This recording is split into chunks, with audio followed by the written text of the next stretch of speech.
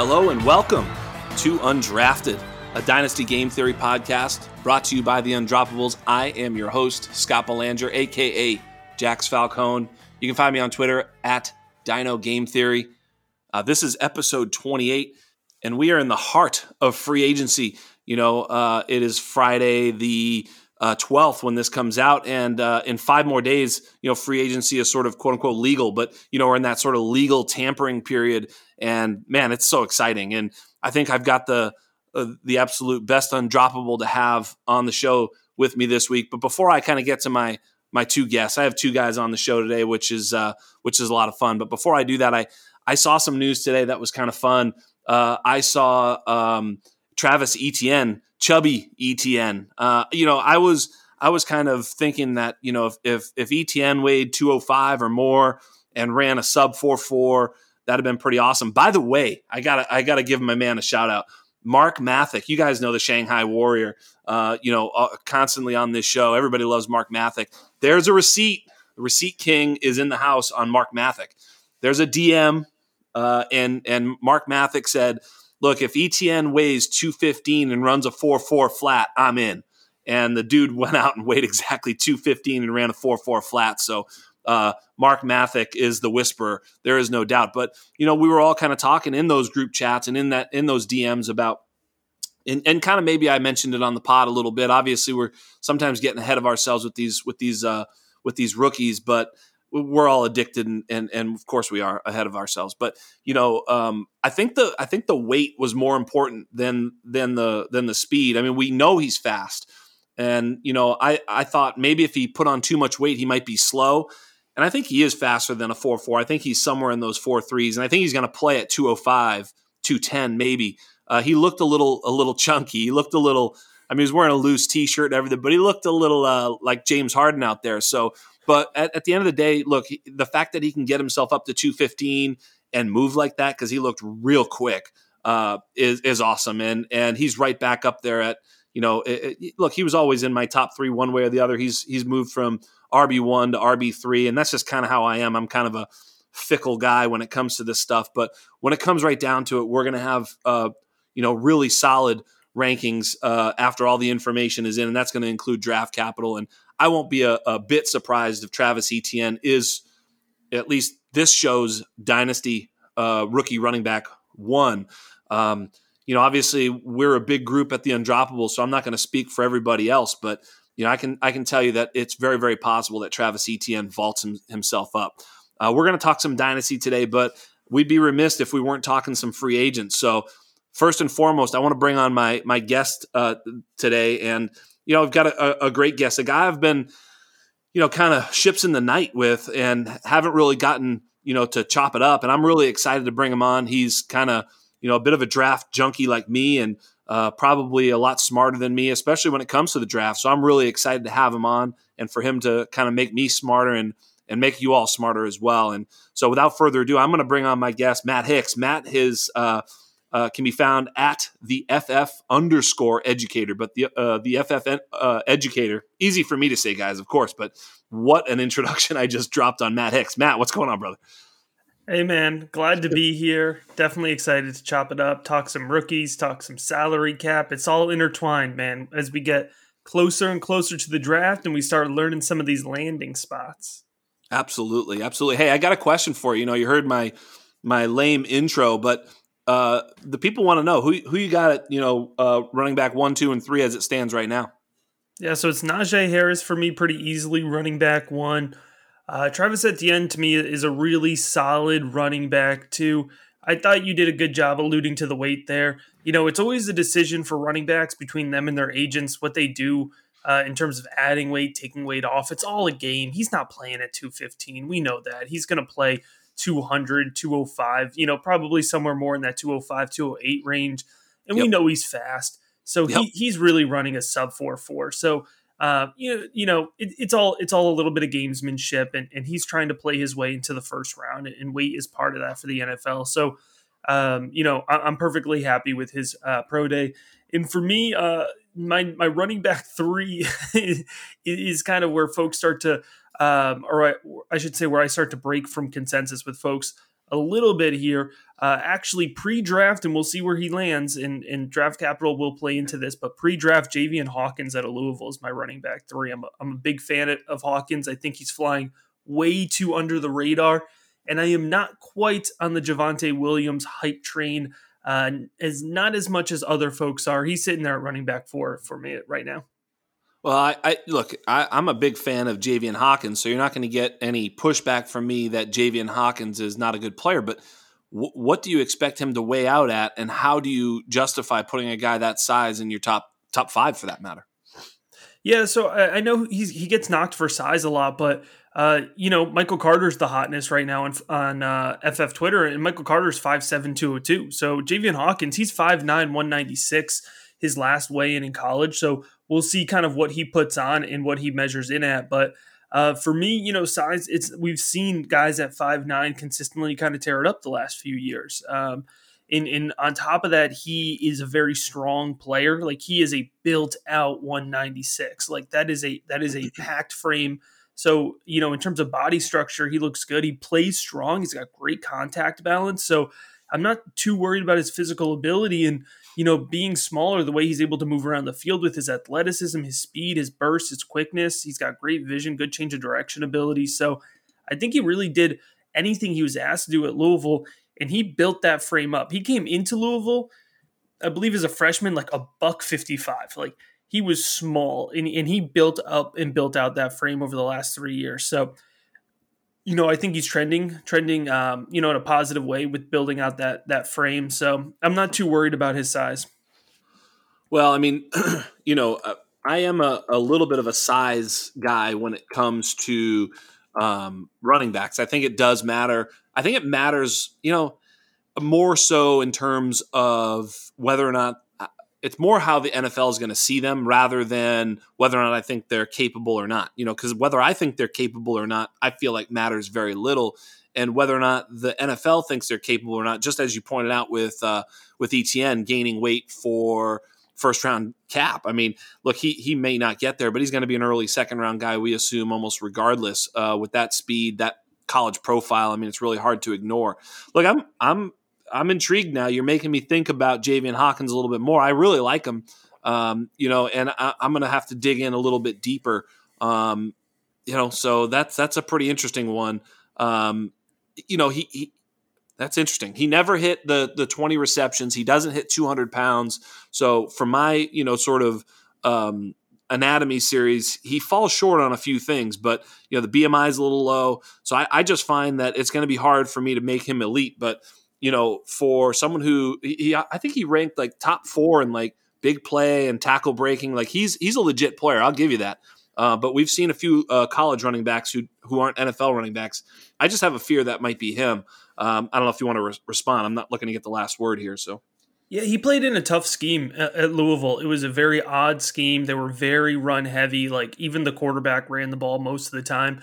And when they did throw the ball, they threw it to two, popular day 3 prospects right now, Tutu Atwell and Des Fitzpatrick. So they didn't have the need for Javian Hawkins to catch the ball. I thought when he was targeted, he looked good. Like, his hands looked fine. He made some off-target catches and brought that in. He was able to react well, track that ball well, turn up field after the catch. So, one thing that I've kind of made a point on and developed over the last few years is to not knock a prospect for not doing something they aren't asked to do. I didn't knock A.J. Dillon last year for not being a good pass catcher because he wasn't asked to do it at BC. And it's a similar vein with Javian Hawkins. When he was asked to catch the ball, he did well. But that Louisville offense was broken last year. And that plays to Javian Hawkins as well. I love running backs that create their own space. What Hawkins was able to do in terms of breaking tackles and being elusive in very tight space, oftentimes, man, the defenders were in the backfield and in his face by the time he got the ball. That offensive line was rough. So where some of these other guys benefit from having really good offensive lines and running behind it, almost everything was working against Javian Hawkins on a pretty regular basis, and he was able to create a lot. So it was a really tough place for him.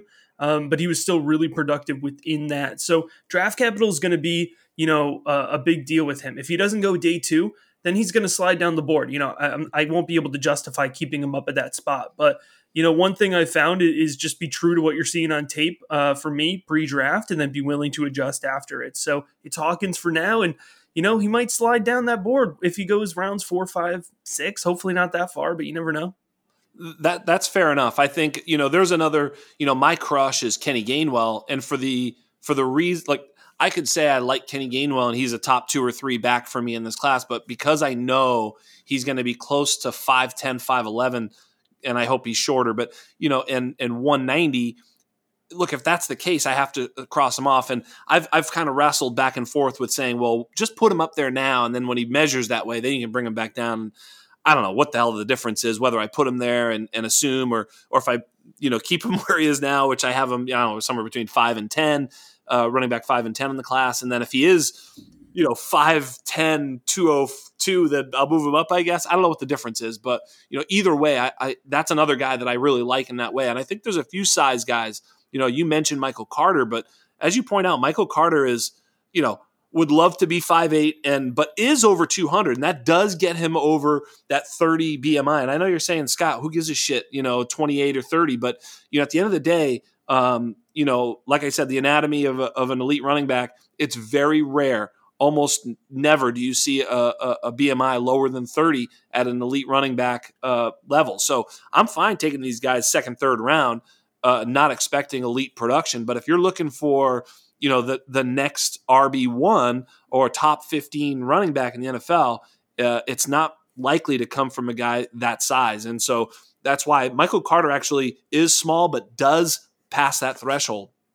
Yeah, part of the explanation for me with Javian Hawkins at 3 is because I believe after 1 and 2, there are no really high up, there's no guys that I feel super confident are going to knock it out of the ballpark. It's a clear teardrop for me. This is not a deep running back class in terms of quick return and value or guaranteed return and value. If it's not Harris or Etienne, you might as well be at the blackjack table. So pick who you want to pick and kind of get behind your guy and enjoy the process of rooting for you. Some of these guys will hit. Absolutely. Some of the guys you draft in your second and third round will hit, but it's not going to be like last year where you got 6 running backs deep, 7 running backs deep, and you got real contributors. It's a thinner class.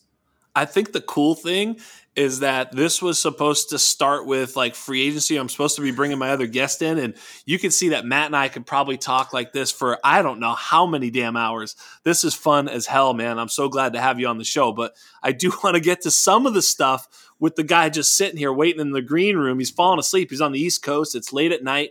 Poor son of a bitch. You know what I mean? So let me bring in my second guest. It's Lieutenant Dan. Lieutenant Dan. You can find him at AWL Sabermetrics. Such a catchy Twitter handle. I mean, there's no doubt about it. But Dan is one of my best friends. Out there, he's part of the Undroppables group. He came and joined the team when Tommy Moe joined the team. He was kind of running 2-on-1 fantasy sports with Tommy, and when that group sort of joined us, so didn't he. And he kind of filled in where he needed to, and he took on the role of contracts and contract analysis and taking care of the contract page on our website, which is at theundroppables.com. One of the only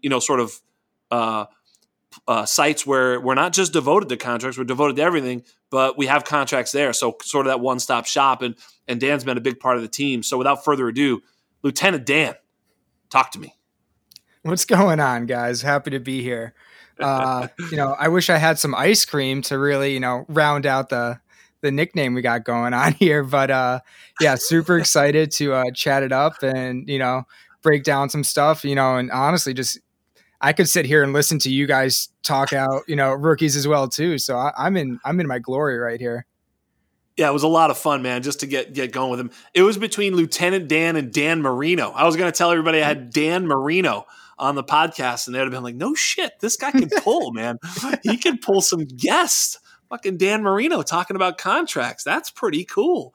But no, I went with Lieutenant Dan, and the only reason is because in our current format, I can't see your legs, so that's possible that you are actually Lieutenant Dan. So, Lieutenant Dan, tell me right now, here's what I want to talk about off the top with you, and obviously, Matt, you're going to have some input on this as well, but I think some of the biggest news, right now is obviously we're heading into free agency. There's going to be some really cool stuff, but the biggest signing and the one that I think like I tweeted right after Dak got signed, and I was like, oh, all my Amari and CeeDee Lamb shares are just so happy right now. And I've got a lot of those because those two dudes are definitely two of my favorite wide receivers. But let's talk about Dak, and maybe you could tell the folks exactly what the implications of that deal are, and kind of what's important with what we should see there.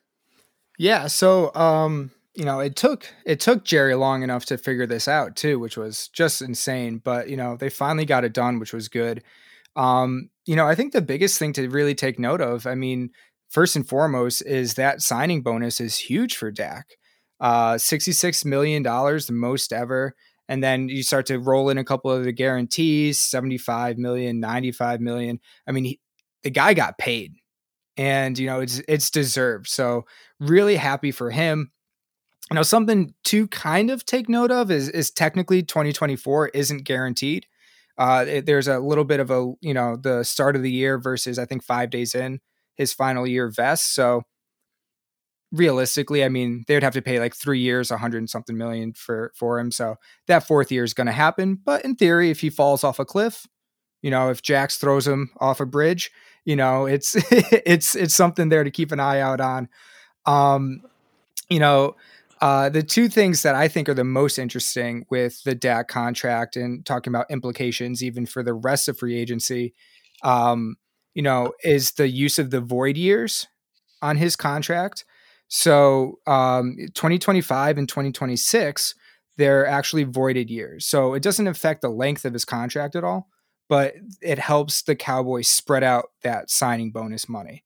So in 2022, they're going to restructure just to kick it back to 2026 a little bit. I've been saying it a lot, really, in the Undroppables group chat here. But watch all of these major free agents, keep an eye on when the contract gets reported, who has void years. So far, the two biggest dudes, Dak and then Levante David, both got them. The teams are going to find ways to spread out the money in a cap situation like we're seeing right now. And I think what you're telling the people is this was a win-win deal, that Dak got paid and the Cowboys kind of get a way to be creative with the cap is what you're telling me. Yeah. I think it's great for everybody involved. I'm a players guy for the most part more than team. So like, I'm always a little more happy for Dak, but yeah, I think it works out really, really well. He's going to be 31 by the time he's a free agent. I think it's going to be fun. It's going to be fun to see how this goes on. And I think the best thing for him too is that before he signed his deal, they signed the franchise tag. So now, because that was his second tag, if he were to ever get tagged again, that would be his third, and it would cost like 45 or 50 million against the cap. So he's never going to get tagged again. So this man just got paid from Jerry, and from 4 years is going to get another monster contract. So I think it's going to be, he set himself up forever. Dak kicked the crap out of this one. Yeah. Nice. And you know what? At the end of the day, he is one of those quarterbacks that's kind of good for real life and for fantasy. I mean, he does have that middling Konami code. I mean, he rushes for a lot of touchdowns. Dude is just stacked. So, I mean, he's a real goal line player. I mean, he doesn't scramble too much. I mean, it is funny, man. Of course he got hurt on a scramble on that damn turf. I'm not a fan of this turf, but he's awesome. And I'll ask Matt, where do you have him in your dynasty rankings? If you have that handy, I don't know if you do. If you don't, you can filibuster and tell me where you have him. No, I got it. I always got the dynasty ranks not too far. Love that. He's my 6 right now. I haven't bumped him up from the contract, but he's right there. It's Mahomes, Jackson, Murray, Wilson, Allen, Dak, and Watson, and they're all kind of in a very similar range for me. So I've always been a big Dak guy. I have him on I play mostly Superflex League, so I have him on probably 50% plus of my rosters because I was getting him. We were just discounting him for years. Like we were treating him as an outside QB1 when he was finishing as a top 5 quarterback year in and year out. So you can't pry him from my rosters. Now, I will say that hurt me a little bit last year when he went down with the injury. I had some really good teams that struggled through the finish line, but man, I'm excited to get him back. And this is just good for Dallas, man. It's good for my CD Lamb shares. It's good all the way around. Yeah, it's funny you say that. I was just on the Four Corners pod with it's David Wilsey, and I was with Nick, Chalk, and Felix Sharp, and we were on the pod, and I had mentioned that I had drafted. We did the last year was all the coronavirus leagues. Everybody who got corona. We all at home. We're all sitting there. And we're like, everybody every other day it was, hey, do you want to join a startup? So it was startup season all last year. Everybody's in their house just doing startups, and I have so much Dak in those leagues because you're right. I felt like he was going to have a monster season. He was being discounted just slightly. Not really. It was still expensive, but he was slipping into the second round. And to me, that was like home run value. I mean, if I can get Dak in a super flex startup somewhere in that mid to late second round, it's like, holy smokes. So it was wheels up. And then, of course, he hurts himself. But Matt, we were right on the money. I saw when you said that you had him everywhere, Lieutenant Dan and Dan Marino, both those guys were both just going nuts. Like he was just pumping his fist because I think we all saw that coming. Anybody who pays attention to anything saw that Dallas defense was going to be horrid. Now, I will say, y'all got to be a little bit hesitant going into this year. I mean, things will change. It's not going to be like it was last year. I mean, literally Dak was on a pace for 6,500 yards throwing the ball. That probably won't happen. I'm just going to go out on a limb. I mean, maybe he'll get to 5. I'm pretty sure he'll get 5K, but 6,500 probably not in the cards. But that's where he was pacing. So, you got to turn back, some of the expectations. But I think he's going to, Amari, CD, even Michael Gallup. I think, and this is a question I have for you, Dan. Michael Gallup. What's the situation there? I think he's one more year and then he's unrestricted. Is he going to basically play out this year to get unrestricted? Is that the deal? Yeah. So he's under contract right now. So he'll be a free agent, next year. He'll be, unrestricted free agent next year. He's really cheap. I mean, right now he's only costing $2.6 million. So he's going to do well for them. The talk really gets between, are they going to keep him or are they going to try to extend Amari? And I think, or cut, sorry, not extend Amari, cut Amari. Because, next year you can cut him in 20. Yeah. 6 million dead versus 16 million saved. I think a lot of us really like Gallup, the player. So there's some interesting talk to be had of, do they move on from Amari, save a bunch of money, sign Gallup for probably, I don't know, 10 to 15-ish. I don't know exactly what he's going to come in at, but there's money to be moved into made. So I think someone out of that trio is going to get dropped, and it wouldn't be crazy. CD. No, and it's going to be crazy. It might not be Gallup. Gallup might be there, and it might not be Amari. Yeah, no, that's fair.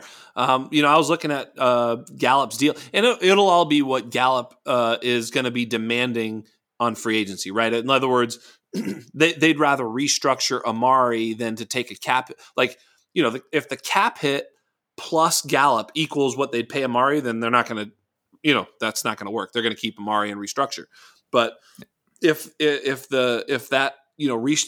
letting go of Amari and re-signing Gallup is less than, then maybe they'll consider it. So I think that's pretty much the math there. But, speaking of wide receivers, I thought it was pretty interesting. I had tweeted just before the free agent period and the tag deadline that Allen Robinson, Chris Godwin, and Kenny Golladay, and maybe even Juju, I knew he wasn't going to get it, but Juju and Will Fuller could all be good values at the tag, which is interesting because normally, maybe you wouldn't think that, quarterbacks, edge rushers, tackles, and whatever, those types of players usually get tagged more often.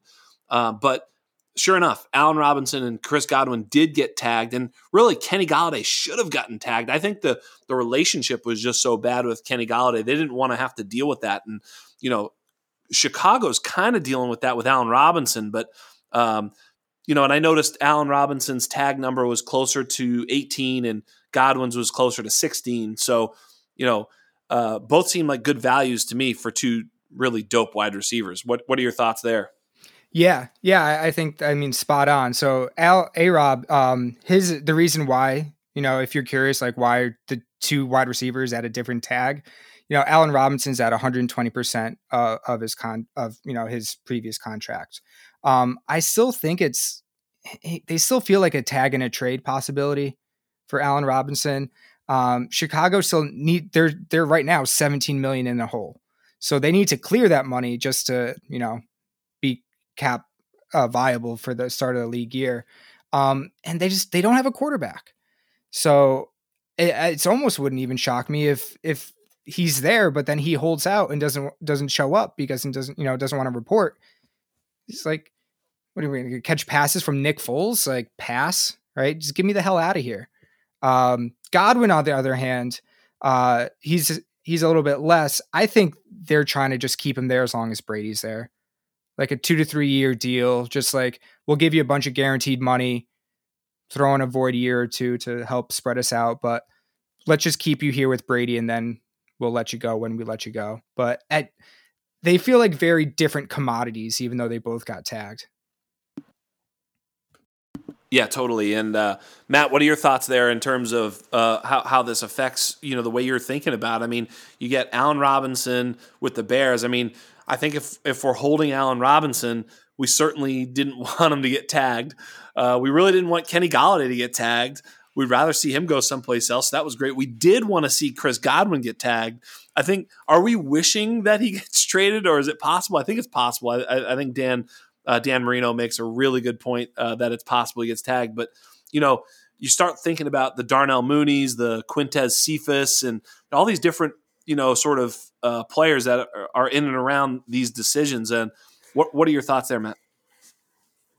Yeah, I mean, I definitely have a fair share of Mooney on my rosters. And, I think it's a situation where if you like Darnell Mooney, you want him to be able to stretch the field and you don't want him pulling top coverage, right? So I think Allen Robinson in Chicago is better for a guy like Mooney and even a guy like Anthony Miller, but we need the quarterback, right? I think that is the bottom line. You need to fix the quarterback situation. I was surprised by Chicago's decision to tag Robinson. I mean, I know they want to keep him there, but there's a lot of guys in this year's draft that play, and I'm not, I hate direct player comps, but whether you want to talk Terrace Marshall, whether you want to talk Rashad Bateman, there's guys that can fill into that boundary type role, kind of pull the coverage in a very similar way that Allen Robinson wins. And I kind of been thinking Chicago was going to go down that path. You save a ton of money drafting even a guy in day 2 of the draft instead of paying 18 mil for a player that doesn't want to be there. It was an interesting choice, but it seems like Chicago kind of has a really headstrong approach to organizational and roster building in general. You're right on the money. Hey, listen, Matt, I got something to tell you though. This whole idea of Rashad Bateman and Terrace Marshall is completely incorrect. I can tell that you probably didn't listen to my last podcast because Charlie Casserly mentioned that the Bears at 20 are going to take Kadarius Toney.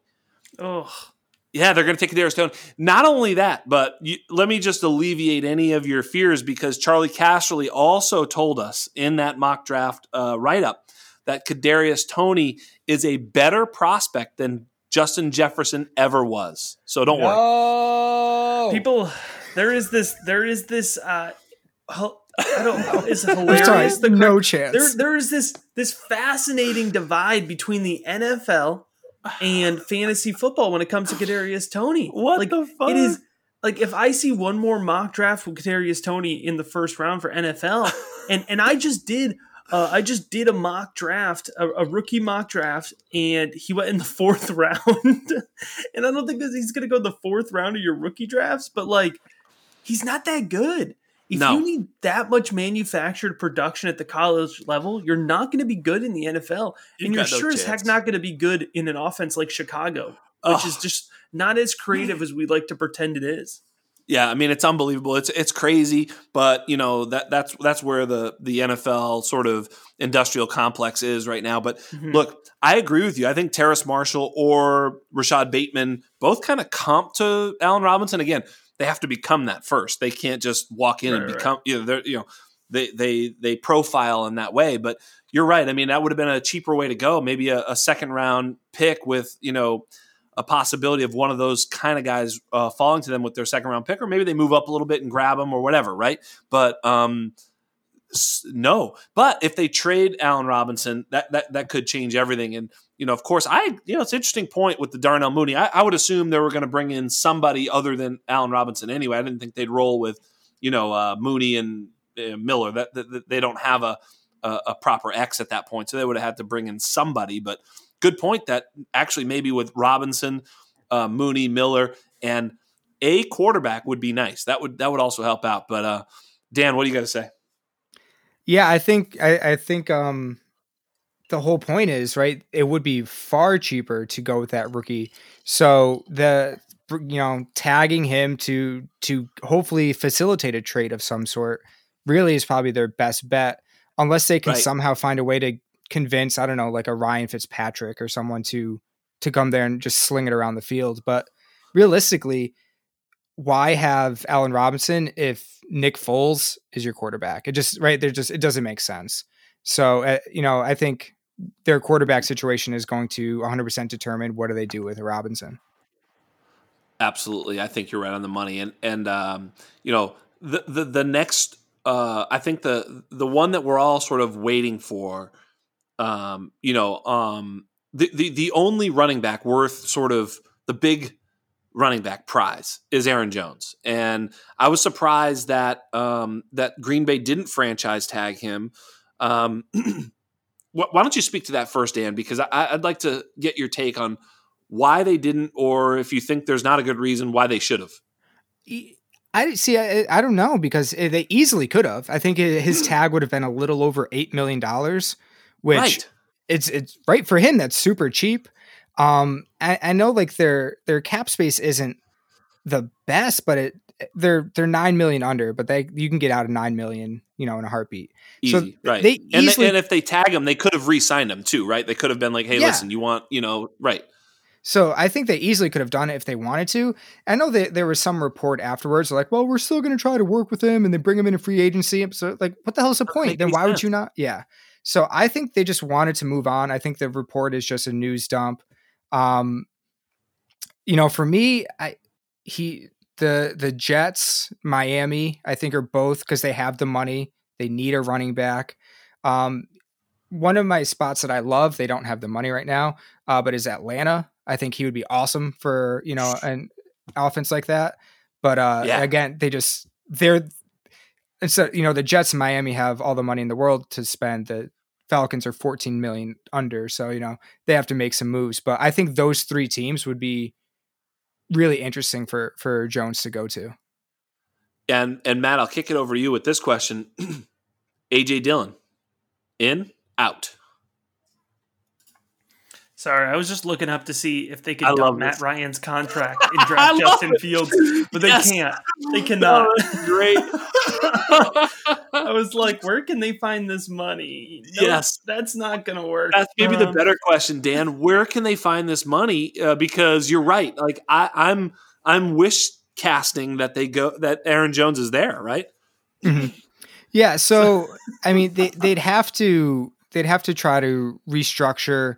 And turn some money into signing bonuses. So,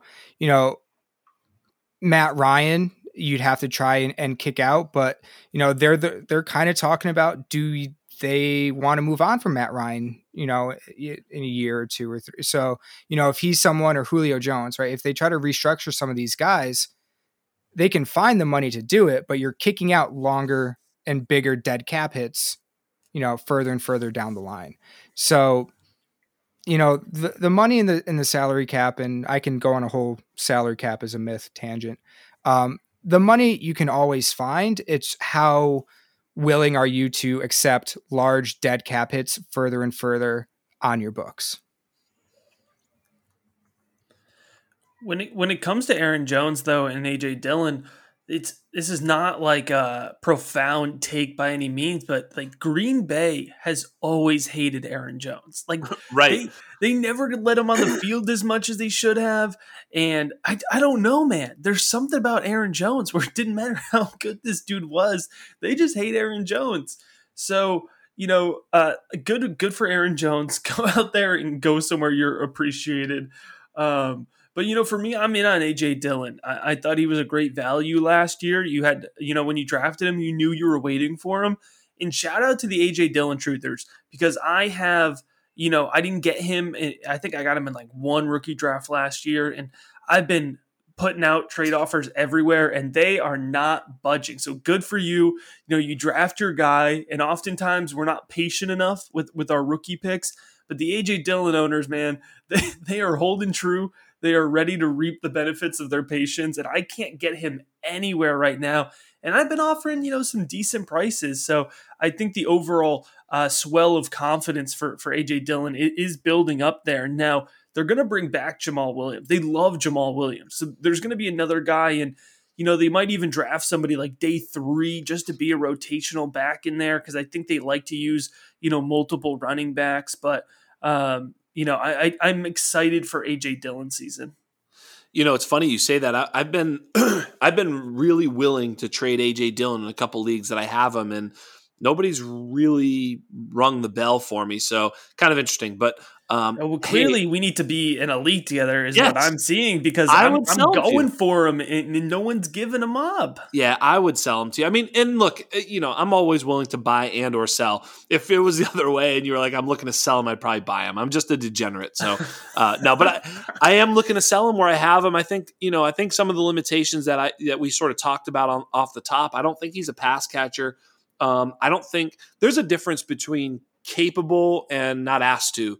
I don't know that he's a very capable pass catcher. You know what I'm saying? So that's my trepidation there. But hey, real quick before you respond, you're right. I looked at over the cap and looked for what it would take to get Matt Ryan off the books. It's a dead cap of basically $50 million. Yeah, they don't add in Julio, who's another 39. So between Julio and Matt Ryan, it's an $89 million dead cap hit. So yeah, they're not going anywhere. No, they're not going anywhere. These guys, they're not getting cut. They're gonna, if anything happens, they're getting it's a full restructure. Give you some signing bonus and that's it. Because they're locked into that team for a little bit while here. Locked in is the word, Dan. I will say. Yeah, go ahead. I will say for Aaron Jones, what's going to be interesting is what his contract will be. Because when you look recently, all of these major running backs, Cook, Kamara, CMC, right, all of these guys, those big money contracts, it's with the same team. They didn't go get paid on free agency. So the last one I can remember is Melvin Gordon. Not quite the player that Aaron Jones is, in my opinion. I don't know what the NFL thinks, but what did he end up getting? I don't know if you remember. It's 6 million, 8 million. Eight was the number in my head. Yeah. Yeah. Something. So here. Let me 2 see, for 16 or something like that. Yeah. So it's 7 million last year, 8.9 million this year. Yeah, 16 million. 2 years, 16 million. Bingo. So that's the thing. Like Aaron Jones with the running backs, it's period of time. You know what I mean? Like that's what I think. And if I think they'd be willing to pay up a little bit, but I'm not giving Aaron Jones more than a 2-year deal, right? Like no. Right. He might get maybe a 2-year, 20 million, because he doesn't. Yeah. I guess the thing going for him that Green Bay just didn't run the brakes off him. He's got fresh legs. True. So I mean, you can make a 3 or 4 year deal, but really it's a 2-year deal in reality, right? Yeah, that 3 or 4 year deal with the 3rd or 4th year deal is, I could get off it without any issues. So look what Ingram's coming off of, right? Contracts. Oh, sorry. I was just going to say the Ravens had Ingram locked up for 3 years, but they really only had him locked up for 2 years. They decided, they had that option. They decided to go the J.K. Dobbins route. They didn't have to. They had one more year left if they wanted to use it. So I think that's the kind of flexibility. Because now Houston is just reaping the rewards. Houston's Yeah, average age of 30 in that running back room right Oh, now. I don't know if you saw Beezy's tweet, but he put a tweet of grumpier old man out there. It was just so good. So yeah, absolutely. You had the average age of 30. I mean, Houston is now that guy in your league who like you can trade. You know what I mean? You're like, hey man, David Johnson, and they're like, yeah, dude, I'm in. So Yeah, the team with AJ Green and David Johnson and all the old Antonio guys. Brown, Aaron Rodgers. Come on, guys. 2014 was a good year. Okay, come on. I think that was the last time David Johnson was relevant. Yeah, they'll be signing Melvin Gordon in a couple of years. It's on, baby. Houston resurgence. Yeah, we got to send him Matt Ryan, right? Speaking of Houston, I want to get my take off on Deshaun Watson. There's a couple things going on. Dan, I want you to help me out because my take has been that despite our emotional attachment to Deshaun Watson, and despite the fact that we all want Deshaun Watson to have leverage, he doesn't. He doesn't have any leverage. He signed a contract not even a year ago.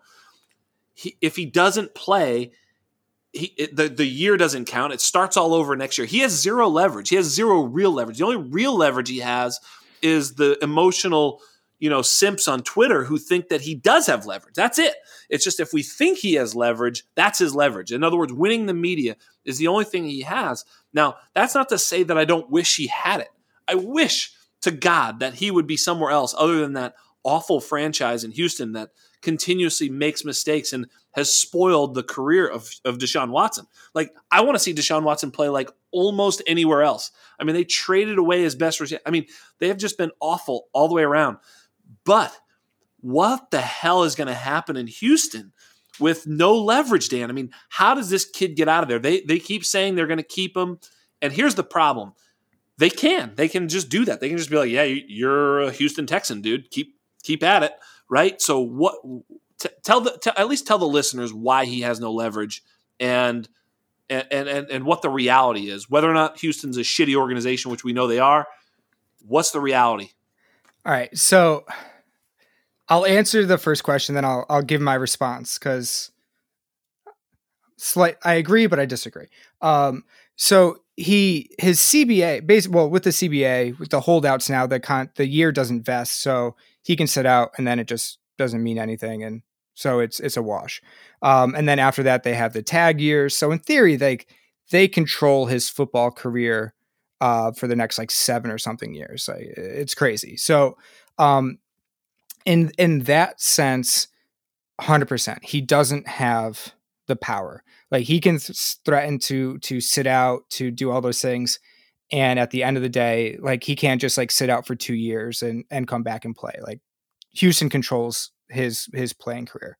So, and I know that's you. I know Randall, FF Terminator, have really hammered that point, right? That Houston, the organization, has all the power. Don't give in to Watson. I understand all that and I get it. I disagree. I think, like you're saying, like the only leverage he has is the court of public opinion. Bingo. He has a court of public opinion, and which is pretty fucking big, and the players. And I think the players is what is going to be the key. The longer this drags on, it looks worse and worse and worse for that Houston front office that's already known throughout the league as a shit show. So you get into. But let me counter that, because I've heard this argument that, the players. What about the players on that roster? You think the players on that roster want to sell them for pennies on the dollar so they can get their asses beat going forward? They've got one of the best quarterbacks in the league. All the players in that locker room want that dude there. Now, they probably also sympathize with him because that front office is a shit show. I'm not disagreeing with that. But whether they trade him or keep him, nobody thinks that front office. Nobody's gonna be like, they traded him. That's a classy organization. Bullshit. They are an absolute shit show all the way around. They've been a shit show for the last 2 years. Just because they trade him for pennies on the dollar doesn't all of a sudden mean, you know what? Let's go to that terrible franchise with no assets and sign there. That's not going to fix Houston's front office. Houston's front office needs to be fixed in ways that, honestly, I don't think they can be. But that still doesn't affect that he doesn't have leverage. Pennies on the dollar, though. I mean, pennies on the dollar. They're going to the Jets or going to Miami. They're getting a rookie quarterback, number 2, number 3 plus. So I don't think that they're going to get pennies on the dollar. I think you have to. Let me ask you this. You have to cut the loss. What? You and I are Patriots fans. If they announced tomorrow that we traded our next 10 first-round picks for Deshaun Watson, would you be upset? No. Me neither. I would be like, sweet. So that's pennies on the dollar. They're going to get like 1 or 2 first-round picks and some bullshit, and they're going to suck. That's what the reality is if they make this trade. With Deshaun Watson, at least they have something to build around, and they've given him all the money. They're also going to suck when he doesn't play. Because there is a level to the point of his background, he does not come from a lot of money. He got a lot of guaranteed money. There's people within his group that says he'll just say, fuck it, I'm out, and just be done with it. Now, whether or not we believe him or not, but they suck. They suck if he doesn't play too. So that's have to measure. Bad the Houston front office is, though, right? So like there's two things going on at once. Like I can have the conversation about just how shitty this whole Houston ownership, front office, coaching, like Bill O'Brien. It's amazing. Like we used to make fun of Bill O'Brien. He may have been the best thing about that whole franchise, which is inconceivable because he was a moron. So it's absolutely amazing. But I'm just saying, he has no leverage. The only leverage he has is how shitty, two things, how shitty the Houston front office is, and we all feel bad for him. That's it. Just to put on record, those are 2 bits of leverage. That's it. Mm-hmm. No, and I totally agree with you. And you're right. The organization does have, based on contracts.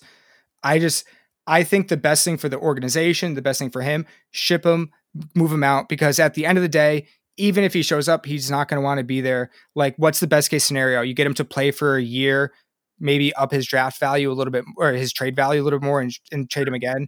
I think you just rip the Band-Aid, cut it off, and you got to move forward. But you're 100% right. I guess. I mean, I don't necessarily disagree. I don't see any other amicable resolution. And ultimately, here's the other thing too: if they miss this, so there's a window, and it's before this NFL draft where they can make this trade and like get a franchise quarterback to replace him, plus other assets, and like kind of sell it as, look what we did. Whereas if they get past the draft, then they have a whole nother situation where it's like, well, now what do they get? They get like 2022 first rounders, which are so far in the future that they're going to look like donkeys for doing it. So you're right. They have this window now where they can actually come out not smelling like roses, but maybe smelling like, the fertilizer you put on roses. And, but if they pass that, they're donkeys. And to the 22 point, I mean, you guys are the dino experts here above myself. I'll say it. Well, who's the top 2022 quarterback? Who's the top? I don't know. I mean, are any of them as good as right now the top couple guys in this class?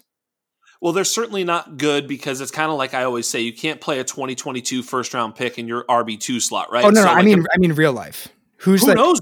My point is, who knows, right? Like, we all thought Herbert was the guy, then he wasn't, then he was. These things can change, so we can say this or that guy is going to be. But you're right. There's not a Trevor Lawrence. Mm-hmm. So, but even still, they could trade for those 22 firsts, and they could end up being like the 17th pick. Like they could fuck this up even worse. Is the point? Like Keaton Slovis. Let's go. Right? Like I guess it's what the kid from North Carolina or whatever. I don't know. Yeah. Whatever. Who? The point is they still don't have a guarantee of getting that kid. So maybe it's a trade with Miami. They get Tua. I just think they're screwed no matter what they do. Like that much I'll agree with. Like whether Deshaun stays, which is why Deshaun wants to leave in the first place. Mm-hmm. He's recognized how shitty this whole situation is since he's signed the contract. They specifically, the Houston, they made Bill O'Brien the GM just so they could save money because they wanted Nick Caserio to be their GM, and he was under contract for another 10 months. So what did they do? They're like, we don't have a GM. What a cheap fucking awful way to run a business is like, let's just punt a year of NFL. I mean, it's just, they've been inconceivable the whole time. But that being said, I just wanted to say, like, I'd love to see him get traded. Like, if you ask me, would I rather him get traded? Of course. Like, are you kidding me? It's way better. Like, wherever he goes, even to the Jets, who are also kind of dog shit, but that'd be a better situation than where he's at now. So I'm with you 100%, but I just don't, they've fucked this up so much already, Houston. I don't know what they're going to do to make it right going forward. Matt, you going to fix them for us? Let's get you in there. Here's the problem. They don't have any draft picks, so I can't fix them. They don't draft till the third round. Third round, exactly. Yeah, 78 or something like that. So bad. It's so bad. They're that dynasty orphan that no one will take, even if the next year is paid. That's yeah. They're the orphan from the jerk in your league who trades away all their future picks for crap players, and then when it doesn't work out, they bail. Yeah, and literally, they only have Deshaun Watson, and you're like, well, I guess I got to trade him forever. Yeah, it's just nonsense. So let's move on because. I think we'd all love to see him get traded. There's no doubt about that. We all want to see that happen. We all want to see it happen before the draft. We want him to change teams. But that also brings me to his running mate, Will Fuller. I think he's a little underrated. I mean, obviously he's been taking steroids, so he should be a little bit healthier going forward. God bless him. He would get hurt all the time. He took the steroids. He didn't get hurt, but he get caught for the steroids. The kid can't win. But, I mean, he's really fucking fast. Am I right? He's fast, man. But the best ability is availability. So, I don't have Will Fuller anywhere, and I don't know that I'll go and pay for him. Maybe if he comes around cheap in a startup league. But it'll be interesting to see what the NFL values him at. They usually don't pay a lot for guys that haven't stayed on the field. So hopefully he lands in an offense that kind of, matches his fantasy football potential, somewhere where we got a gunslinger and he could spread the field. I totally agree with you, by the way. So we'll move on. I'm with you. I'm not a huge Will Fuller fan, but here's the question I've got for you, Dan. And, I was listening to, everything happen and the Donald Parham music started playing for me. And my body was ready for it. He's now the only tight end on and I'll never get used to saying this, the LA Chargers. What do you have any inkling as to why they didn't tag Hunter Henry? No. I mean, it's like another weird one. Like it would have made a lot of sense.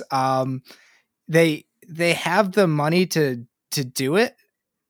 They're like, it's not, they don't even need to free up money. They have the money to do it. So why not keep a good tight end for your brand new, year 1, year 2 now quarterback, Justin Herbert?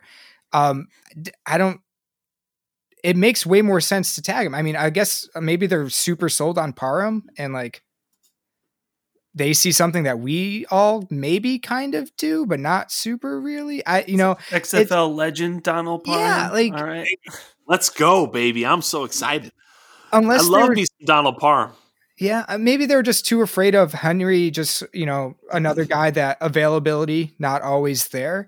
That's an easy tag to make and then just it really is. Year. I don't know. That one was very curious to me for sure. Yeah, I mean, do you think a lot of it had to do with the fact that the cap didn't go up? For some teams I would, but not for them because they're in the black. They're at like what 30 mil, yeah, 30 million. Yeah, so like they have the money. And what's a tight end tag? Like a tight end tag isn't anywhere near as bad as some of these other spots. Like 7 or 8 mil or something like that. 9.6 million for a tag, which he's probably a 10 million. 9.6. Yeah. You tag him for 9.6. Right. I would. He's going to get 10. Yeah. I mean, Johnny's probably going to get 10. I mean, yeah. Even if it's a wash, I think you tag him and help out your young quarterback. Yeah, it's interesting. So, are we buying Donald? I mean, look, we're not buying Donald Parham. Are we buying Donald Parham as look? Because here's the thing: you either have Donald Parham and you're happy you have him in Dynasty. You're not buying him in Dynasty, but are we buying that he's actually going to be something? That's what I mean. Listen, you either have Donald Parham or your team sucks. I mean, there's no in between. It's the haves and the have-nots. No, he's not. He's not. What are you talking about? What is that? You had me going. I was fucking jumping up and down, Matt. Well, he's XFL legend Donald Parham, right? From Stetson College. I mean, this kid is a legend. You need him on your team, but also he's not going to help your team. But you need him on your team. He's a player of champions, man. I think he might be something. I mean, look, these tight ends, Antonio Gates, basketball player, like George Kittle, 5th round pick, like these tight ends, man, they're not as, as chalky all the time. Sometimes, you just need the body and a little athleticism and stay healthy, and boom, you're a tight end. Gary Barnage had a year 1 year. Darren Waller came out of drug addiction. Seriously, Darren Waller was like gonzo, man. He was a wide receiver at Georgia Tech, completely fucked up his life, but he is a size, speed specimen, and now he's tight end 3. Like, I mean, I'm just saying, Parham has a shot. He caught a touchdown on 30% of his receptions last year. Don't ask any more context about that stat. Don't dig into it. Sounds sustainable to me. He definitely did not only have 10 receptions, but he had 3 touchdowns on those 10 receptions. That's a 30% touchdown rate. He also dropped a game winner too. He dropped a game winner. I don't know if he dropped didn't it. happen. Didn't you happen. Saw that? Nope. No, I agree. With you. Nope. The bad Never throw. saw it. Bad throw. I'm with you. Look, I'm a huge Parham fan.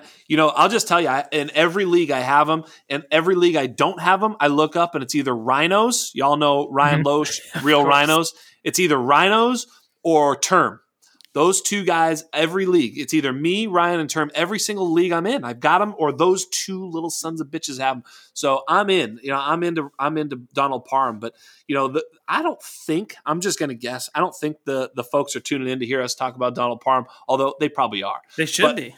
They should be. The one thing, listen, hey, the next one I'm going to talk about is something that the guys, I had more Twitter sort of engagement over this one than anything. People were like, bro, why aren't you victory lapping right now? Because John Brown got released. And yeah, it feels good, man. Gabriel Davis season is upon us. I told y'all it was coming. And Matt, just tell everybody why I'm correct. Oh man, dude. I have nearly 100% of Gabriel Davis on my roster. I mean, yes. Gosh, I was screaming from the mountaintops last year. Gabriel Davis, man, such a good tape evaluation. It was a perfect fit in Buffalo. And the thing about it, you go back and watch the Buffalo games from last year. They tried so hard to get him on the field. They were doing everything to get him on the field. So, and that's when John Brown was 100%. So Correct. Moving on from John Brown, man, it is Gabriel Davis season. Now here's the thing. Up. It's too late. If you don't have him, you're not going to want to pay the price you got to pay for him right now. So you needed to have drafted him last year. You need to have been already on the train. But those of us who are driving the train, man, it's going off the rails right now because that's a hit, man. And hey, there's going to be this year's Gabriel Davis in your rookie drafts, right? That's why you trade for those 3rd round picks. I got Gabriel Davis 3rd, 4th round last year. Easy money. So there's going to be guys like that this year. So that's what you should be doing. You should be buying those picks. Don't chase the Gabriel Davis value. You already missed on him. Oh my God. This is the greatest thing. Like, look, Matt, this is the 28th episode. Gabriel Davis, you complete me. You complete me, Matt. This was amazing. Gabriel Davis all day long. So I was saying last good, year. No, it's totally good. It's good. No, come on now. I gotta be a wet blanket. I gotta be a wet blanket. Looks really good. Love it. I think I might want to pump the brakes a little bit here. At the end of the day, Cole Beasley still exists, and that's Josh Allen's favorite number 2. He likes throwing it deep. He'll get his. They also want to improve their tight end spot. Ertz, Jonnu, Henry. They're not still like a crazy passing offense. Josh Allen, for as amazing as it looked, he had probably it has to be the most insane skill jump we've ever seen at the NFL level, right? From going a sub 60% completion to almost 70, that's going to come back down. Pass attempts, maybe. I I like Davis, the player. I think I want to pump the brakes a little bit based on the people that are around him. That's just me. I think Beasley is still the number 2 there. Just saying. Let me just do this. We're gonna cut out that last statement by Dan, Matt. We're just gonna cut it out. Don't worry. Cut his mic, man. Cut his mic. Listen. What is this negativity? Listen to this. Listen. One of the things you said something that was all about what I was talking about. So September 19th, 2020. It was right after week 1. I had mentioned about Gabriel Davis. You said something that I thought was so smart, which was here's the tweet. I said at 6'3", 215, Davis has prototypical alpha size, speed, and athleticism. The Bills love this kid, and he ran 24 routes in week 1. You could tell that they wanted to get him involved.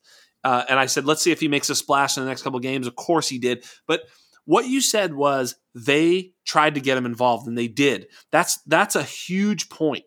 That what was interesting is I was a kind of a big Gabriel Davis fan, and I would watch that first game, week 1, and he was on the field on the first drive, and he was the first target. And I was like, wait a second. They're sort of like force feeding. I think they think he's something, and I think it's going to be Diggs and Gabriel Davis going forward, and you better be ready for it. Look, Beasley is a nice little player, actually, and he's going to play that slot role, but it's going to be Diggs and Gabe Davis, 1 and 2, and Beasley in the slot. But Gabe Davis is going to see a huge, huge uptick. He's going to be, WR2 next year is my sort of prediction here. I dig it. Yeah, of course we do. And Dan, the only reason Dan is against this shit is because he owns 0 shares, because he didn't listen to this podcast before he dropped the 2-on-1 and came to the Undroppables. Now he's late to the train. He's willing to buy the new guys coming in this year, but not those damn guys he missed last year. Am I right, Dan Marino? Listen, I'm just saying, Stephon Diggs, 166 targets. Cole Beasley, 107 targets. Last year, Beasley had 106 targets. The dude is going to see it. At the end of the day, I'm just saying I don't know the amount of targets that he's going to have to capitalize on. So last year, Gabriel Davis played 872 offensive snaps, Beasley 818. So he outsnapped him in his rookie season. So all those targets that you're pointing out are good, and Beasley's going to continue to play, but Gabriel Davis is going to be on the field, and he's going to get those targets going forward. And also he's their sort of touchdown maker too. So he did score a lot of touchdowns last year. I think he's going to also be a target in the red zone again. But look, it's easier just to join us than to fight us. Join the dark side. Luke, it is your destiny. I promise you're going to be with us. All right, moving along. If you can't have a little fun, what's the point? I love it. One of the reasons I love Dan is he's an East Coast prick like me, and he's willing to argue it out, and I love that. I love my boy. So, look, we were going to talk a little bit about some of these free agents. We might hit on them quick. I would just say this, is there anybody that you guys want to talk about moving, changing teams? I've got one. I'll start. You guys can take it from here. So for me, it's Juju Smith-Schuster. Juju is, one of these guys that's hitting free agency at an incredibly young age. He's definitely not going back to the Steelers. That's not even a close thing to happen. He is. Let me just look here real quick. He is 24 years old. I'm not saying he's an elite player. I don't know what he is my point. But he was an elite prospect. What are we thinking about Juju Smith-Schuster? Where do you think he might go, or what are we thinking is going to happen with Juju? Send him to Vegas, man. I would love to see him in Vegas. They got some money. They got $33 million in cap space right now. He's probably going to cost a pretty penny, but you got to think they're looking for another weapon on that offense. And save my Henry Ruggs shares, because Henry Ruggs is never meant to be the top guy, right? You need somebody else pulling coverage, and you can move Juju all around the field. You got Brian Edwards there who could play on the outside, so you could kind of let him play that prototypical X role, but really give your volume to Juju. You got Ruggs stretching the field. Man, that would be my ideal landing spot for Juju, and I'd probably get in on him for the first time. I've never had Juju on a dynasty roster, but because he's always been priced so high, but I'd get in on him. I'd pay up there if he ends up in Vegas. That'd be fun. Damn, that's a good call, man. Because you're right. It would be, Edwards at that prototypical X, Juju in the slot, and Ruggs at stretch Z, and that's a really good alignment with Waller. I don't hate it, to be honest with you. And with how quick Carr gets rid of the ball, do they have cap room? What do you think about that, Dan? And what are your thoughts about Juju? Yeah, the Raiders could swing it for sure. I think right now, I think Matt, you just said 33. Okay. I've got him at 33. Oh, okay. So I'm seeing him at a slightly lower number, but they, might just not be updated on my end for OTC. They could definitely make it work, and the Raiders have Mariota they should get rid of which should open up even more room. I don't mind the Raiders call. I think we could just take the Raiders and take the next step up to an even better team, and why not make it Kansas City? Ooh. Oh.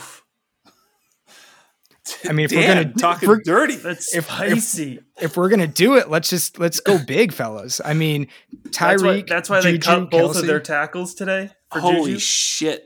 Yeah, talk about that, Dan. Holy smokes! I mean, I think I tweeted at you. I was like, it looks like Remmers solidified his spot. Yeah, wild. But to their point, so they have a few contracts that actually won't be that hard to restructure and actually open up a ton of money. And I think Kansas City specifically is a team that they can convince some dudes to say like, hey, come take a little bit less, come take a 1-2 year deal. Let's go win a couple championships. But cutting all their O linemen seems insane. But Brad Wire, our O line guy, had a tweet out even today at this chart. And I've been talking with him nonstop in the DMs. The O-line movement that we're going to see this offseason is going to be insane. There are so many, good to above average to great offensive linemen that are going to be available. It seems crazy that like, how did Kansas City that just got ransacked in the Super Bowl cut these dudes?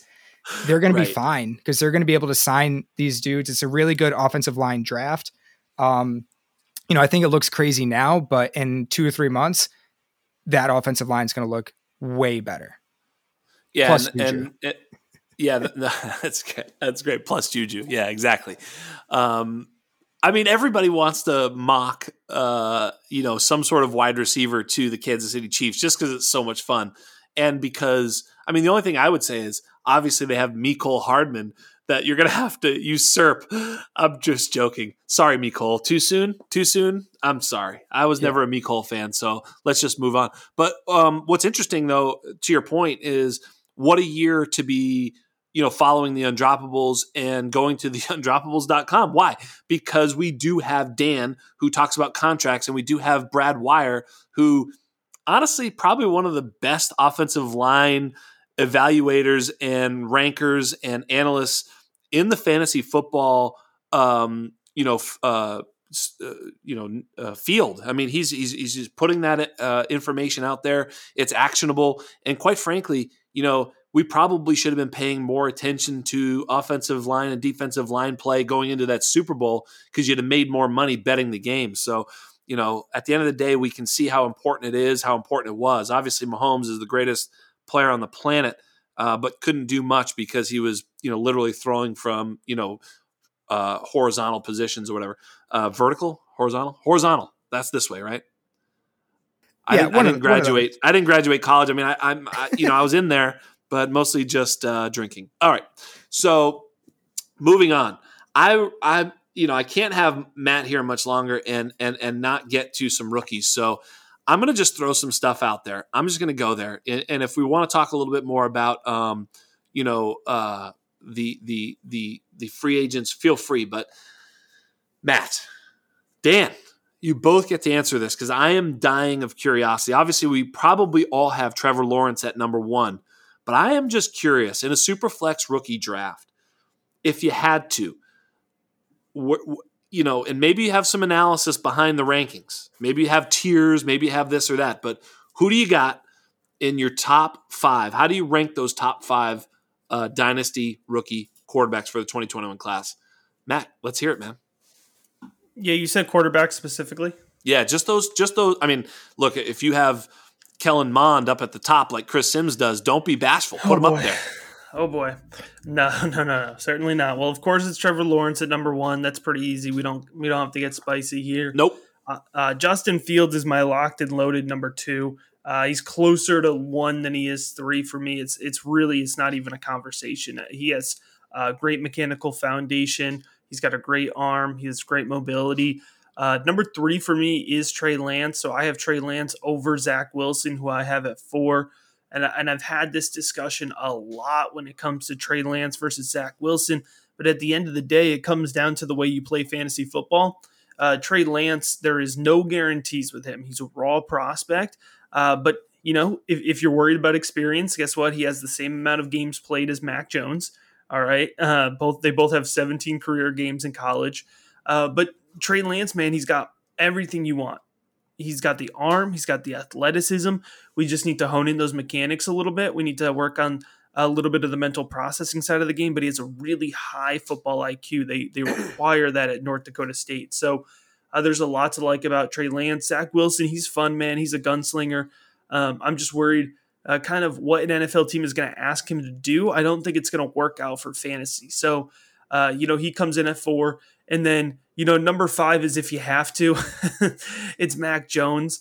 I don't love Mac Jones. I'm not a fan. I think he has terrible pocket presence, really inconsistent mechanics, not as good of an arm as maybe some folks want to give him credit for. But, he could be fine if he lands in the right spot. He could be a good game manager and he could get the job done to a degree. But, it's Lawrence and Fields tier break, Lance and Wilson tier break, Mac Jones hanging out by himself there. Well, Dan, before I go, I'd love to hear just your thoughts on those top 5 because, maybe it's similar, maybe it's different. Yeah. So, for me and, I'm still doing kind of my own quarterback, watching it and trying to do it out. So, but where I'm at currently, I'm right with you. The top 2, T-Law and Fields, I think those guys really have separated themselves from the pack. I think they look really good. But for me, my next 3 are in a bit of a different order. I personally, I really like what I see from Mac Jones. I think he has great touch on the ball. I think he has really good anticipation. I still do want to see more velocity with some of his throws and see how far he can really zip it down the field. That is something that I've been pretty outspoken with. Like, I'm still not really sure, how I feel about him in that sense. But, being able to look at, the field, drop it in, I think that's really good for him. Between Lance and Wilson, my big concern, and I have concerns with both, and I think you touched on both of them really well, the rawness and everything. I like Lance, his body in regards, he's just kind of like a big dude. He can throw, he can run. My big concern with Lance is just, the 1 year, and I get Mac Jones, but it's 1 year and he hasn't played in a year. And hasn't played in a year. He's going from a 1AA to the NFL. I love the athleticism. I'm worried about the jump. And I'm really worried about the jump when he didn't have 2020. That's just something that scares me, where he's definitely a project player. And, if I'm taking him in a rookie draft, I want to take him in a team where like he ideally isn't starting for that first half, maybe that entire first year, and he can just learn. And I don't care. I'll burn a first. If he goes to like the 49ers or the Patriots or something like that, I'll gladly burn an early first because I trust the organization to do the right thing. And Wilson, I honestly just haven't watched enough of his tape to give a meaningful take on a podcast that I want to give. So that's kind of where I'm at with those 4. That's fair enough. And it's super tough. I mean, the one thing I'll say, and Matt, you may agree with this, is like the NFL gets it wrong all the time. And, we get it wrong all the time. And I think that it's because it's really hard, so, I think for me, I lean into uncertainty and I try not to, even when, when I'm talking with friends, I'll definitely be certain and be a blowhard. But when I'm talking on this podcast, I got to really have the take that I believe in because it's going to be on wax. And I will say that if you think about these quarterbacks, for me, it's like Trevor Lawrence 1, and then the other 4 is the way I look at it. And I'm not saying that for me, it's like even Trevor Lawrence has, warts or things that you're like, oh, okay, maybe this could be a problem or that could be a problem. But basically, Trevor has everything that you'd want in a prospect. And so here's the way I see it. It's like with it kind of goes like, if you look at Konami code, it's like Fields and Trey Lance have that. Trevor Lawrence has that. Zach Wilson kind of has that, and Mac Jones really doesn't. But if you talk about, accuracy, throwing the ball down the field, if you just look at completion percentage and yards per attempt, you see Mac Jones at the top. And so it sort of reverses. And so I think what needs to happen at the NFL level is you have to be able to be a pocket passer as a quarterback in order to survive. If you can survive as a pocket quarterback, and then you have the Deshaun Watson, Dak Prescott, break the pocket and run for 30 on 3rd and 9, now you're like elite. But just because you have, Daniel Jones is pretty fast. Sometimes the 20-yard line will get him. But he's pretty fast, but he's not that Konami code quarterback that we're talking about, because he just doesn't have the ability in the, like, what is he, fumbled like every other play? Like, he just doesn't have it, right? So he's not good enough to let that Konami code, make him elite. It's just like, he's just not gonna. Same thing happened with Mariota to some degree, right? Like, Mariota was such a gifted player. Like, he was, let's face it, when he came out, I think a lot of us would have had him 101 because he was such a good player, and he had all the Konami code ability. What's the difference between Mariota and Fields as prospects? I don't know. Like, I'm not saying I don't like. I loved Mariota is the point. I'm still kind of intrigued by him, even as a late breakout again.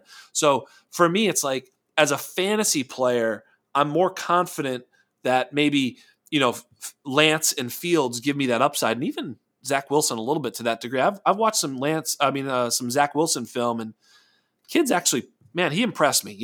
And one of the reasons I made fun of Chris Sims, I guess he changes his rankings every five weeks to make sure that he gets it right at some point. It's like a Rubik's Cube. He just keeps fucking with it till they all line up. And they can look back. Look, I had it right at one point. But he did have Zach Wilson at 1. I was like, what? But when I went and watched that Zach Wilson film, he's got a very lively arm. He can reach the outside, parts of the field. He's got a quick release. He seems to be in command of that offense, and he's got some escapability and wheels. So I don't know, man. I had Zach Wilson at 5 in my rankings, but you could easily convince me. Like, if you guys made a strong case, I could move him up. So I think my advice, and this is the way I'm going to play it, is I'll just take the one that falls to me, right? Like, I'm happy to take the one that's there. And I'm not going to trade up for Justin Fields. I'll just take whomever is there at 1-4, 1-5, 1-6, 1-7, 1-8. Look, those guys are slipping Mac Jones sometimes into the second round of some Superflex mocks I'm seeing. That's fine with me, because I think they're all going to be drafted in the top 15 of the real draft. And so for me, it's like, take the one that's there. When you're the thing to keep in mind, especially when it comes to quarterbacks, there are no guarantee. There's no safe prospects. But when you take that to the quarterback level, there are no safe prospects. So one of the biggest mistakes you can do, playing in Superflex formats, is you draft a quarterback because you think they're safe. It's just not. It doesn't work that way. It's such a hard position to be successful in. Like, if you want to try to sound smart as a scout, just go ahead and say that you hate every quarterback, because you're going to hit more times than not, right? Because it's such and you need development at the next level. All these guys need development. Trevor Lawrence needs it. Trey Lance needs it. Zach Wilson needs it. And so all of these guys need development at the next level. They need the right system that's going to put them in the right spot. Josh Rosen, I didn't like Josh Rosen coming out, but he didn't have a shot. He got tossed all around. He had to learn all these different playbooks. He didn't have a shot. So two terrible offensive lines, right? Exactly. Yeah. It's so difficult to be a successful quarterback in the NFL. So if you're, figure out which guy you like. If you like Zach Wilson, if you like that gunslinger ability, great. But if you're drafting Zach Wilson because you think he's a safer pick than Trey Lance, that's bad process because I agree. he's not. He's not any safer. And let me tell you, if I hope, right, because I like Justin Fields and I like Trey Lance, there's nothing I want more than for Zach Wilson to fall on the Jets grenade for us all, right? Right. Like, let's let you trash your fantasy football value, and let's get Justin Fields and Trey Lance to Atlanta and Carolina, and let me ride that out. Yes. So I have a question for you, Matt. So to that point, because, based on your rankings, let's say Zach Wilson goes right to the Jets and Mac Jones goes to San Francisco or the Patriots, right? A much better organization, take out Jimmy G and right. He's one of there. Does that landing spot change anything for you because of coaching and organization and all of that? Yeah, so landing spot's definitely important, but I will say, like, in terms of tape evaluation, Mac Jones is far below those other four guys. So, looking at Mac Jones a little bit more, he does. So first and foremost, right, when it comes to fantasy football, if you don't have mobility or athleticism, at least at some level, that's a huge knock in my process because, it's just so much easier to be a successful fantasy football quarterback, specifically if you have mobility. And he doesn't. It's not even about athleticism. Like, he is stiff and he's going to live in the pocket at the next level. His pocket presence is really poor for me. So for somebody who's going to live in the pocket, I don't think he's very comfortable in it. Consistently, like infuriatingly consistently, when you watch Mac Jones tape, and I've watched too many games of Mac Jones, and I'm just screaming at my computer because he throws off his back foot every play. And that's not bad mechanics. That's him feeling pressure that doesn't even get close to him. And he's playing behind the best offensive line in the country at Alabama. And he's feeling that pressure on every single play. Feeling ghost pressure, as I call it, or phantom pressure, as you hear it called, it's one of the worst things for a quarterback, in my opinion, to feel. Because if you feel that at Alabama, behind those skill guys compared to what he's playing against, you are going to feel it in the NFL, and you're going to make some really bad decisions because you're going to throw the ball away too quickly. So, that in and of itself, and I think one of the things, we really, I think, oversell his accuracy. The amount of times he underthrows receivers at Alabama, Devonta Smith and Jalen Waddle have great ball tracking scores for me because they have to follow that ball all around the field. And so Mac Jones, man, the red flags are all over the place. Now, that being said, right, I told you that Justin Fields and Trey Lance are over Zach Wilson. If Zach Wilson ends up in Carolina, man, that's a dream for a quarterback position, landing with Joe Brady. One of these guys is going to land in Carolina, right? Like one of those guys that we've talked about is going to land in Carolina, and they're going to get a bump from me because it's such a quarterback friendly system with some ridiculous weapons ready to inherit. So you definitely have to adjust based on landing spot. But for me, Mac Jones is in a clear, drop off for me in terms of tape grade. So like Mac Jones in my tape grade, he's a 77 out of 100. Zach Wilson, who is quarterback 4, he's an 82. That's a huge gap in my evaluation, to the point where Mac Jones for me, the only thing that makes him fantasy football relevant is that he's going to get first round NFL draft capital. If he didn't go day one, he'd be a total afterthought for me. Well, there you have it. I mean, Matt's not holding back at all right there, baby. He's got the take, and it's fire. And I don't know if I agree with him or not, but I'm glad he shared it because it's making me think about it for sure. I know that, the quarterback position for me is the toughest one to evaluate, which is why I copped out and said, just take the last one or whatever. But, I mean, it is, man, because, hey, listen, they can't all be Donald Parham, all right? They can't all be Donald Parham. I mean, he should play quarterback, but it's kind of like last year. It's kind of like last year, Matt. I mean, everybody faded Herbert, and you know what?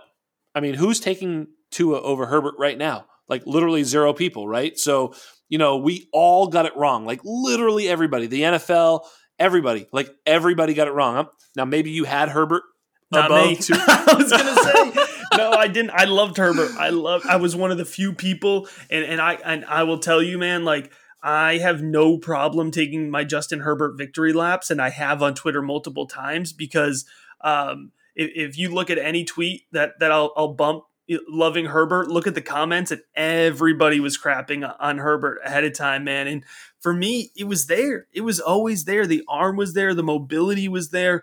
The you had him above Tua? There. I didn't have him above Tua. No, that's Tua, fair. I still have Tua above Justin Herbert because I love Tua. I think he's one of the best quarterback prospects that I've evaluated, second to Trevor Lawrence. So I still have Tua higher, but wow. Justin Herbert was right there in that same tier. I didn't break those guys at a different tiers. Despite did you have them both above Burrow? Tua, Burrow, Herbert, yeah, but in the same tier. So I was definitely, I got Justin Herbert everywhere. It was great. Yeah, I mean, honestly, Herbert was very easy to attain because everybody was sleeping on him for sure. And so yeah, no, that's very cool. I love that. Let's move to the wide receiver position. Now I'm curious because you're inviting me in. So I'm going to give you my guy that I think is being completely undervalued at this point, and that's Tylan Wallace. Yes, sir. I mean, what the hell is going on? Like, this kid just goes out and, like, literally in the last 3 seasons in a row, he's averaged over 100 yards a game. He's played in good systems, bad systems. He tore his ACL. He comes back. He's awesome. Like, he plays on the boundary. He's athletic. He's able to play in the middle. He's able to break press. He's like, what the hell is he not doing that I need to – I just don't get it. I mean, he seems to be slipping to the late second round in Superflex rookie mocks. I've got him at my wide receiver, I think 5. I'll look right now, but while you're talking, but I think, certainly right up there. What are your thoughts on Tylan Wallace? And am I missing something or am I all over it here? Yeah, I love Tylan Wallace. He's my wide receiver 13 right now. So, or I'm sorry, not wide receiver 13. He's 13 overall. He's my wide receiver 6, on the rookie big board in Superflex format. So, early second round is a great spot to get Tylan Wallace right now. So he's a physical guy. He plays on the outside. He's got great hands. He's got great athleticism. I love the way he gets off the line of scrimmage. Now, here's the kicker, and here's not the side of things that I've heard a lot from Tylan Wallace. So a lot of folks are worried about his size. He's 5'11". He came in at 193 at the Senior Bowl. He's probably going to play around 190. So he's a little undersized, and he played primarily on the boundary at Oklahoma State. He played on the outside. But what I love about Tylan Wallace is I think at the NFL level, they're going to play him on the inside, and that is going to be the perfect spot for him. He's going to be a mismatch. You slide Tylan Wallace into the slot, he's going to be way too physical, and he separates too well off the line of scrimmage for you to put that nickel DB on him. So what do you have to do to keep up with that physicality? You got to try to put the linebacker on him, and he is going to burst, break, run right past any linebacker here. You're going to have a really athletic guy, somebody who's really good in coverage. So, when it comes to Tylan Wallace, he is the mismatch, and that's what the NFL is looking for. They're looking for the mismatch. So I am all over Tylan Wallace. If he's used properly, he has a huge ceiling. You said he was your wide receiver 6 and overall 15. Is that what you said? Overall 13, yeah. 13. Wide receiver 6. I was just checking, and I have him overall 14 and wide receiver 5. So I think you and I are a lot closer than consensus because that must mean he's ahead of, I don't know, somebody like Rondale Moore, Terrace Marshall, Jalen Waddle. I mean, some of those guys. Which ones you can share with us? Yeah, sorry, say that again.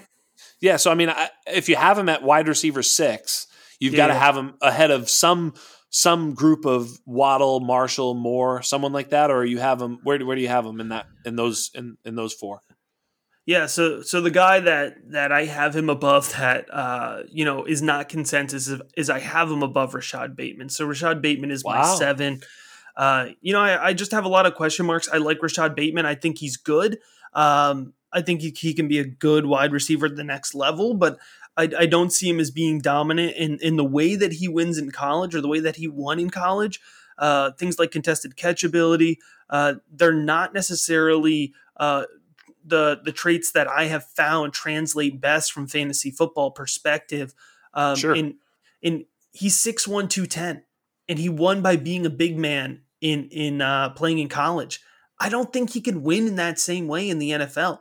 So he's going to have to rely on route running, which again is not a trait that translates very well to the NFL. You don't need to be a good route runner in college to run good routes in the NFL. Those are the things your team will develop and teach you yourself. So Rashad Bateman, when I put him in my formula and I weigh the things that I found are important, he just doesn't score that well. So I like his tape. He's a fun highlight watch, but I really worry about the way that he plays and the size that he's going to bring to the NFL.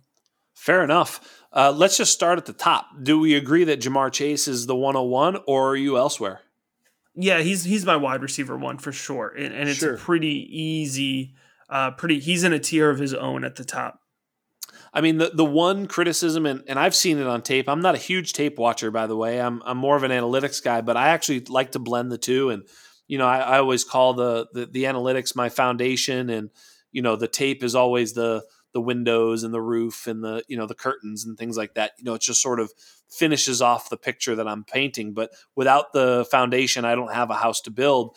But the one thing that I found with the tape is a little bit, which is weird because he's such a physical player, but he has a hard time with press, and he has a hard time sort of.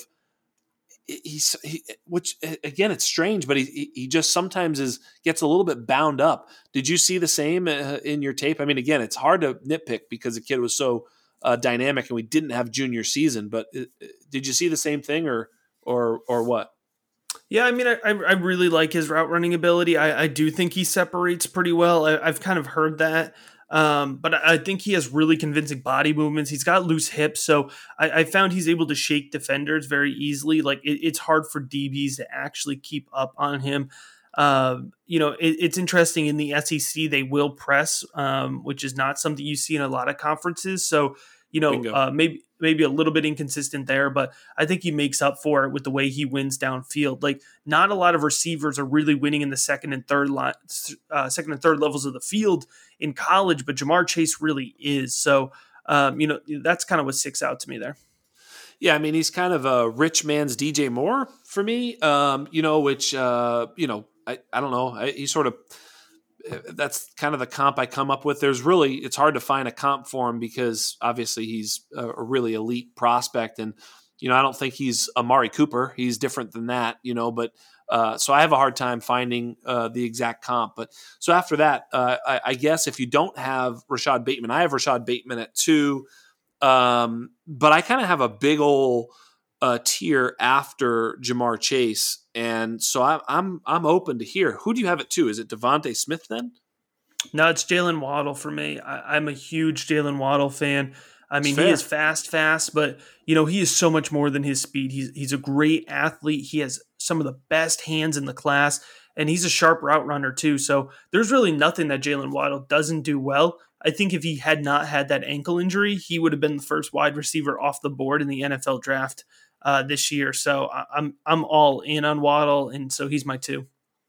Yeah, he's a stud, man. He's also going to be almost 23 years old when the season starts. Doesn't have a breakout age, so the analytics is a little bit. Look, he does have a breakout age, but it was 21 years old for me. He was breaking out this year all over the place because he was just a stud. I mean, he was outproducing Devontae Smith in the 4 games that they played together. But technically he doesn't have a breakout age, whatever. But still, even as a senior, to get there, he was not dominating as a freshman, sophomore, or junior. He was good, but maybe he. I don't know if you remember the story, but maybe he lost a lot of the Rochambeaus. Do you remember that? When they were Rochambeau, they would Rochambeau, because there was 4 of them. It was Ruggs, Waddle, Devontae Smith, and Judy, and they'd go out and be like, all right, who gets to score the touchdown on this drive? And they would Rochambeau. And so maybe he just was bad at Rochambeau. That's what I'm thinking. Yeah, and I want to jump in too. I got to say, I've watched a few games, really focusing on Waddle, and one of the things more than anything that I've really loved is his hands. The way that he goes after the ball. He is a very strong hands catcher. He does not let it get into his body. The way that he attacks the ball well, outside of his amazing speed and some of the routes, I really do. I'm really high on Waddle as well. And he doesn't have those analytics. It's a pure film take, which I know is scary for a lot of people, but watching him play, man, he looks damn good. Yeah, he's very good. I'm with you both. So who's your 3, Matt? We'll go right down. Let's do this.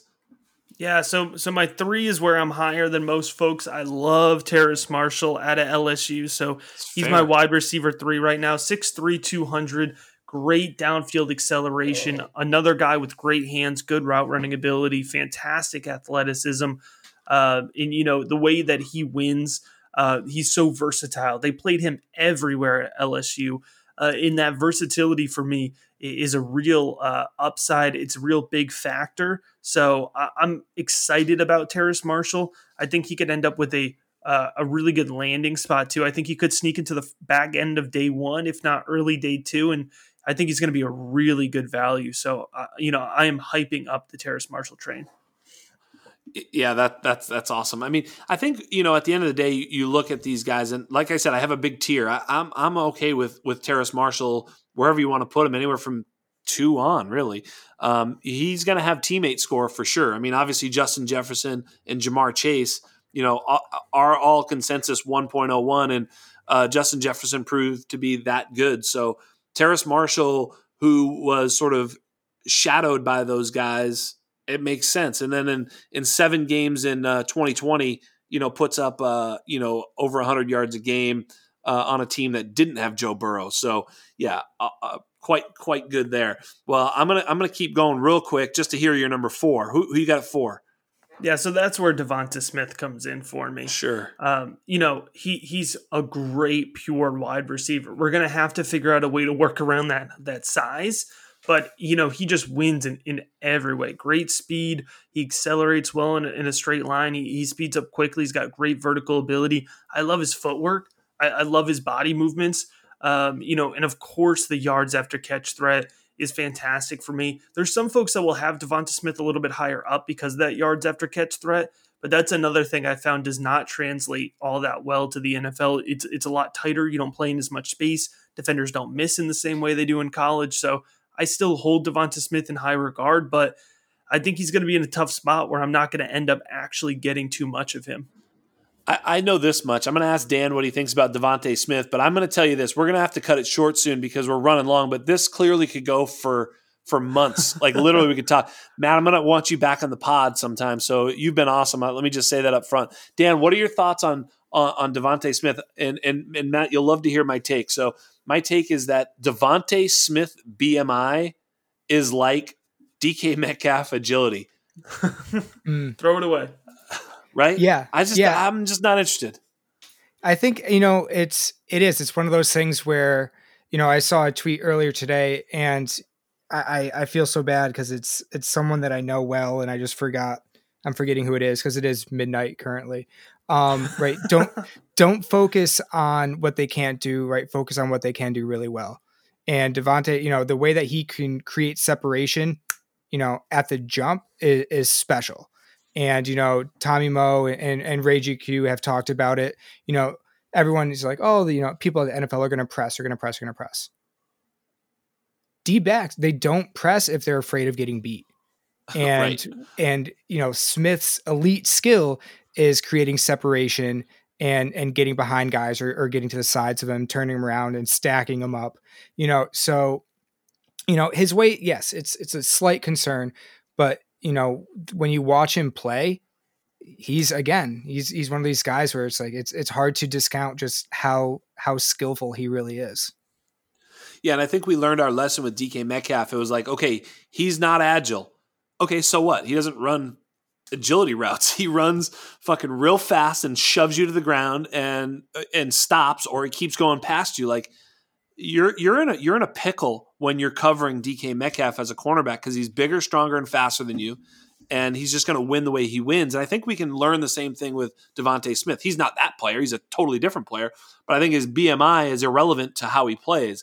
Like I was saying all offseason that BMI matters. Like if he's 6'3", 102 pounds, Can he play in the NFL? Of course not. Like, there's a point at which, of course, it matters. Like, yeah, that's going to be a guy that can't play in the NFL. But if he can dominate for 2 straight years at Alabama at that weight, then it's at least very likely that he can also be very good in the NFL at that weight. So I think we have to just sort of, it's a little grain of salt. It's not an elimination from contention. So I'm with you 100%. All right, we're going to do one last one because we know who 6 is. It's Tylan Wallace. Who you got at 5, and we'll wrap on that. Yeah, so it's Rondale Moore for me. Moore's a tough one, man. I mean, it's one of those examples of you flip on his tape and you just can't help but get excited. He has a higher tape grade for me than some of the guys I have above him, but there's a few factors that are weighing him down. The injuries, of course, multiple lower body injuries. We have a very small sample size of games since his freshman year, which was now 3 years ago.